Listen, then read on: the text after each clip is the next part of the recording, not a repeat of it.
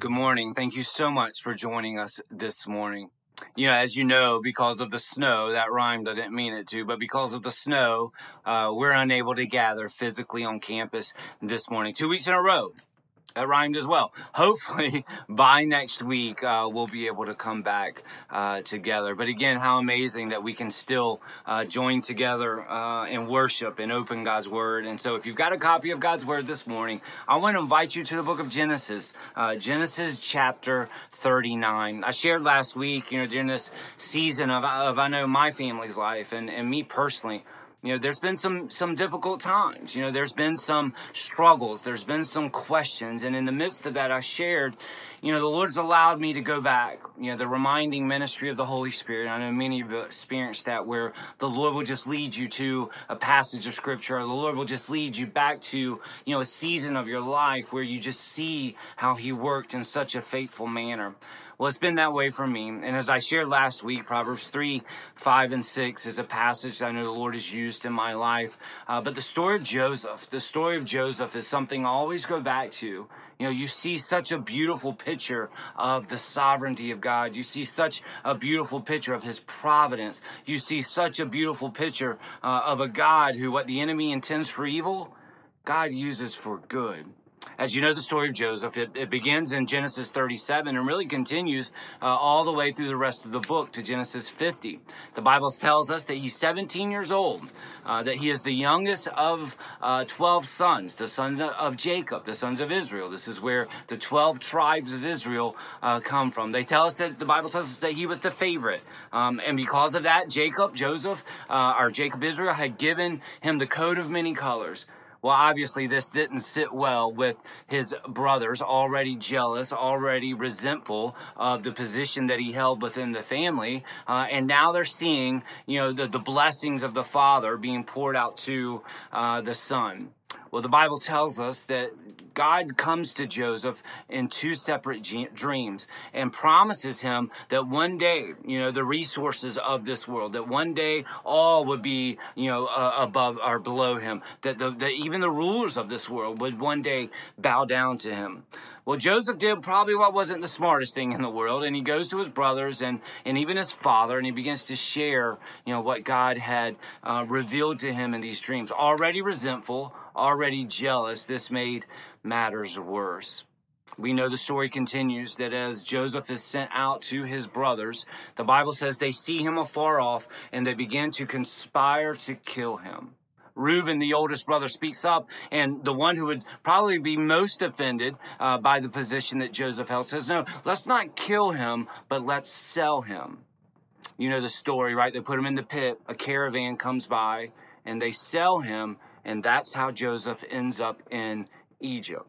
There's a repeated phrase all throughout the story of Joseph. There's a repeated phrase all throughout. The Lord was with him. Whether Joseph was in that pit or whether Joseph was thrown in prison, the Lord was with him. The story continues that he's placed in the house of Potiphar, and others can see the hand of God upon this young man because of his faithfulness and because of the anointing of God upon him. He's given more responsibilities within the home, and the Bible says that all fall under his hand. Well, the Bible says that Potiphar's wife had began to try to seduce Joseph. The Bible describes Joseph as a handsome man. And then that one particular moment where she tries to seduce him, and Joseph does what we should always do in the face of temptation. Joseph does what we should always do, especially in the face of sexual temptation. He flees. He runs. He doesn't flirt with it. He doesn't mess with it. He runs as fast as he can. The story goes on that Potiphar's wife, grabs a garment of Joseph and begins to yell and scream to the other servants in the house that Joseph had tried to rape her. And so obviously when Potiphar comes home, he is angry, and because of that, he throws him in jail. Now you think about that. Here's this young man who is given these amazing promises by God, but yet it's not going very well for him. He's given these promises by God, but yet when he's looking at his life and his circumstances, he's thinking, I'm sure, Lord, how does this match up? And I look at this story, and I believe there's so many, I believe there's so many that can find themselves in that position where they know the promises of God. They see the promises of God. They're holding, to the promises of God. But yet when they look at their lives and their circumstances and their storm, it's hard to match up and see what God is doing. And so I pray through the story of Joseph that you're encouraged, that you see a God that keeps his promises, that you see a God that will never forsake us, that you see a God that is always in control. So if you have your Bibles, we're going to pick up in Genesis chapter 39. This is where he's already thrown into jail by Potiphar for the accusation from Potiphar's wife. But notice what it says beginning in verse 20. And again, you'll see the repeated phrase all throughout. Look at what it says. Genesis 39, verse 20. Then Joseph's master took him and put him into the prison, a place where the king's prisoners were confined. And he was there in the prison. Here it is, verse 21. But the Lord was with Joseph and showed him mercy and gave him favor in the sight of the keeper of the prison. And the keeper of the prison committed to Joseph's hand all the prisoners who were in the prison. Whatever they did there, it was his doing. The keeper of the prison did not look into anything that was under Joseph's authority because the Lord was with him.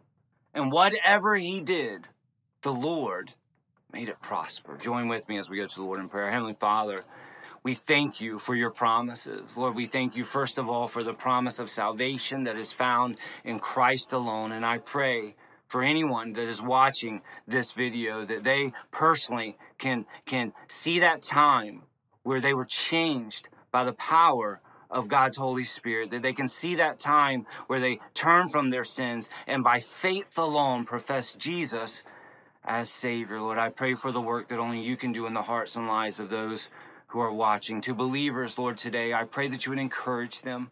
Lord, I know that there will be many watching this video who are hurting, many who are watching this video who are struggling, many who are watching this video that can relate to the story of Joseph in the sense that they know your promises, they see your promises, they believe your promises, but the enemy is lying and casting doubt as they look upon their own circumstances. And so, Lord, today, by the power of your Holy Spirit, may you lead us through your word. May you grow us. May you change us. We ask it in the power of your Spirit. And we pray in the name of Jesus. And all of God's people said, amen. The story of Joseph, again, I can remember as a kid, reading the story of Joseph and really thinking, man, here's this guy, being punished, not for doing what was wrong, but for doing what was right. Obviously, I'm sure it showed a little bit of pride as a 17-year-old teenager to go to his brothers and to share, what God had given him. But this was the promise of God given to Joseph. We find that in Genesis 37. And if you look at Genesis 37, let's just look at a couple of verses here, beginning in verse 5. The Bible says this: Now Joseph had a dream, and he told it to his brothers, and they hated him even more. So he said to them, please hear this dream which I've dreamed. There we were, binding sheaves in the field, and behold, my sheaf arose and also stood upright. And indeed, your sheaves stood all around and bowed down to my sheaf.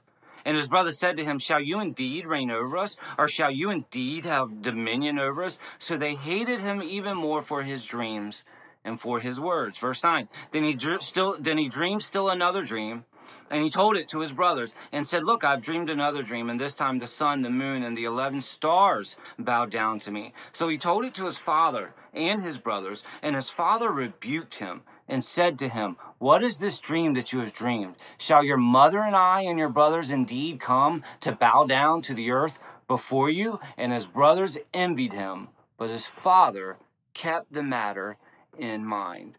And so we know that what we find here is the word of God, right? Through these dreams, God is giving Joseph his word. These are promises that God has given to Joseph. And Joseph did not have the written copy like we have, right? All he had was the word of God. All he had was what God promised him through these dreams. The first dream, was about sheaves. The second dream about stars. The first dream symbolized that, the world's resources, that he would elevate him even above the world's resources. The second dream, that he would elevate him even above the rulers of the earth.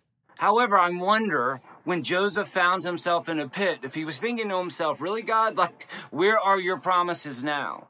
Like, I wonder, when he found himself in prison, not for doing the wrong thing, but for doing the right thing, I wonder in that moment, right, if he was thinking like, God's, where's your promise now? Yeah, I don't know about you. The Bible describes the enemy as a roaring lion. And I know in my own life, in the times of pain and in the times of struggle, right, when I'm most vulnerable, like those are the moments that I have to be really intentional and engaged in my walk with the Lord, because so many times it's in those vulnerable moments that the enemy is just casting lies and casting doubt, right? If he's a roaring lion, you think about the way a lion hunts, and he waits for, an injured calf. He waits for the one that kind of gets separated, from the rest of the herd, and he attacks. I don't know about you, I can relate to that. That sometimes you do feel separated. Sometimes you feel isolated. And in those moments, it's just heavy, the spiritual warfare. But the question is this: can we still hold on to God's promises? Can we still hold on to God's promises when nothing makes sense? Can we still hold on to God's promises when it's painful and it hurts? Can we still hold on to God's promises when all we can see are the storms and the waves crashing? One of the things that you find in Joseph is I never see him complaining. I never see Joseph, being focused upon the problems. I never see Joseph consumed with the problems. And so rather than being consumed with the problems, I believe this was a young man whose mind was consumed with the promises. And yet I know I fall into that trap, right? Rather than being consumed with the promises of God, how easy it is for our minds to be consumed with problems. This obviously is our daily walk with the Lord. This is why time in God's word every single day is critical. This is why I believe, going to that altar and just laying yourself down and saying, Lord, not I, but you. Lord, this is bigger than me. Lord, this is stronger than me. Lord, I can't fight this alone. You've heard me say this before, right? That you've heard the saying, God never gives us more than we can handle. Well, there's a Greek word for that. It's called baloney. That is not true. As a matter of fact, I believe the Bible teaches us the opposite. I believe the Bible teaches us in the story of Joseph that this was way more than he could handle. And so what happens is God never gives us more than he can handle, right? And so here's Joseph, not consumed with his problems, but consumed with the promises of God. Proverbs 3 verse 25 says this: do not be afraid of sudden terror, nor of trouble from the wicked one when it comes. For the Lord will be your confidence. Hear that. For the Lord will be your confidence, and he will keep your foot from being caught. Man, there's freedom in that. Freedom to know that, what I'm up against, I'm no match to that. There's freedom to know that, no, this is not my battle, that God has not called me to conquer this. He's called me to surrender to him so that he can conquer this. And so my confidence is not in the fact that he can get through this. My confidence is in the fact that my God is bigger than this. And he is a God that keeps his promises. Not only is he a God that keeps his promises, he's a God that's always in control. And I think about how out of control Joseph's life felt here in Genesis 39. He's accused of something he didn't do. Again, rebuked, not for doing the wrong thing, but for doing the right thing. And yet he finds himself in prison. And over again, what we find is, right, people rejecting Joseph, people continuing to, turn away from Joseph. And again, as a type of Christ, right, we know the story, the Father, the Son, Jesus, rejected by his own, right? You see so many characteristics in the life of Joseph to what we see in our Savior, Jesus Christ. However, I wonder in these moments how much Joseph really questioned. We're not told that, but I wonder what the battle was like in Joseph's mind. Many theologians believe that he spent at least 12 years in that prison. Many believe 13 years. That's kind of the consensus. 13 years in this prison. I don't know about you. I've had storms, but I've never had a storm that's lasted 13 years. Maybe some of you have.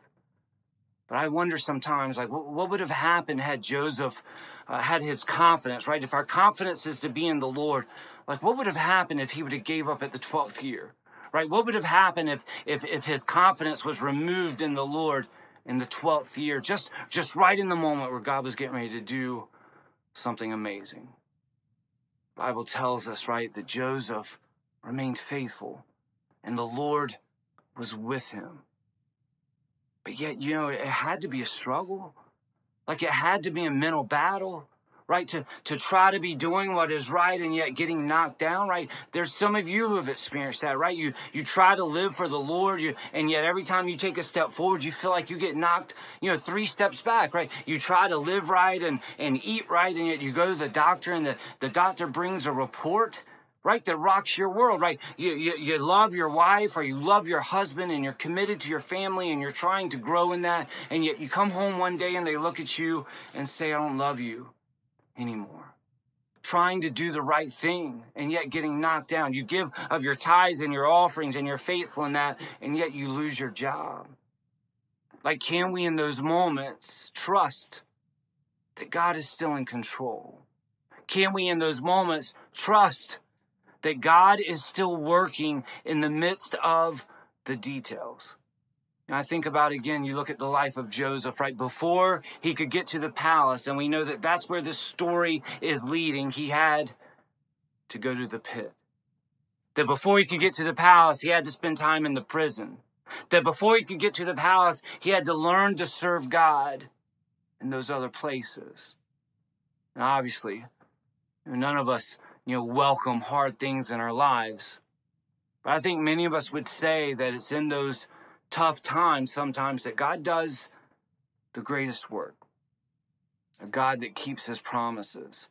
A God that is always in control. But a God that will never forsake us. I love that phrase all throughout the story of Joseph. Verse 3, we are told that the Lord was with him. Verse 21, we're told that the Lord was with him. Verse 23, we are told that the Lord was with him. When he was forsaken by his brothers, the Lord was with him. When he was thrown in a pit, the Lord was with him. When he was sold into slavery, the Lord was with him. When he was falsely accused and thrown into prison for 13 years, the Bible says there was never a time that the Lord forsook him, that the Lord was with him. However, I know this is a battle, man. I know this is a battle that so many times in those moments of struggle, in those moments of chaos, the enemy will subtly try to convince us that we're alone. Let me tell you something, man. If you know Christ is your Lord and Savior, a child of God is never alone. You may be lonely, but there's never a time that you're alone.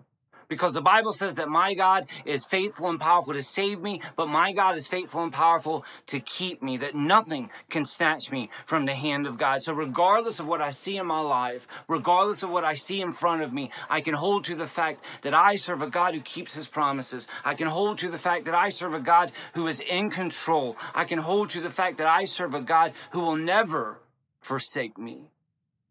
So many times you see in Scripture, right? So many times where God calls people to things that make no sense at all. We talked about this last week, Noah, navigating the ark through the flood. And yet what do we find? That God was with him. Those 3 Hebrew boys, right? Shadrach, Meshach, and Abednego, right? That the Lord was with him in the fiery furnace. The Lord was with him. Daniel in the lion's den, that God shut the mouths of those lions. The Lord was with him. The disciples in Matthew 14, crossing the Sea of Galilee, as we're going to see next week, God willing. The Lord was with them.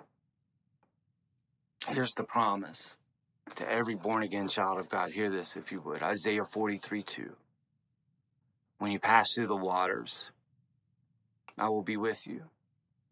And through the rivers, they shall not overflow you. When you walk through the fire, you shall not be burned. When you walk through the fire, nor shall the flame scorch you. Genesis 41 tells us that Joseph was 30 years old when he stood before Pharaoh. 13 years locked in a prison. I wonder how many times the enemy tried to subtly say, hey, where's your God in this? Where's the goodness of God in this? There's the faithfulness of God in this. And so many of us have heard those same words. And yet we can hold by the power of who he is, of a God that is always in control, of a God that keeps his promises, and a God that will never, ever forsake us. I pray you're encouraged this morning. I would encourage you, if you've never fully read the story of Joseph, that you would go and begin in Genesis 37 and just read this remarkable story of God's sovereignty. That wherever you are today, understand something. God is sitting upon his throne. That nothing is random, nothing is coincidence, that nothing is outside the work of God. Nothing is outside the work of God in our lives. So my prayer this morning is that wherever you may be, first and foremost, that you hear of what God has done for us through his son, Jesus Christ, as we see a type here in the life of Joseph.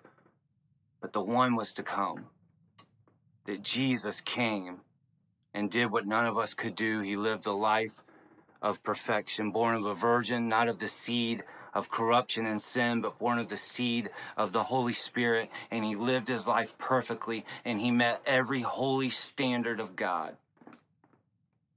And then he died willingly. He stretched out his arms for you and for me, and he took upon himself your sins and my sins. The Bible says he bore our iniquities, and by his stripes we are healed. And so I pray this morning, more than anything else, our number one value here at River Oak is that we are about the gospel. And the gospel means good news. What is the good news? Well, you can't get to the good news until you understand the bad news. For all have sinned and fallen short of the glory of God. We understand that, right? We don't have to really debate that one. At least I don't have to. For all have sinned and fallen short of the glory of God. And then we find this in Romans 6:23. For the wages of sin is death. Not just physical death, spiritual death, eternally separated from the God of this universe.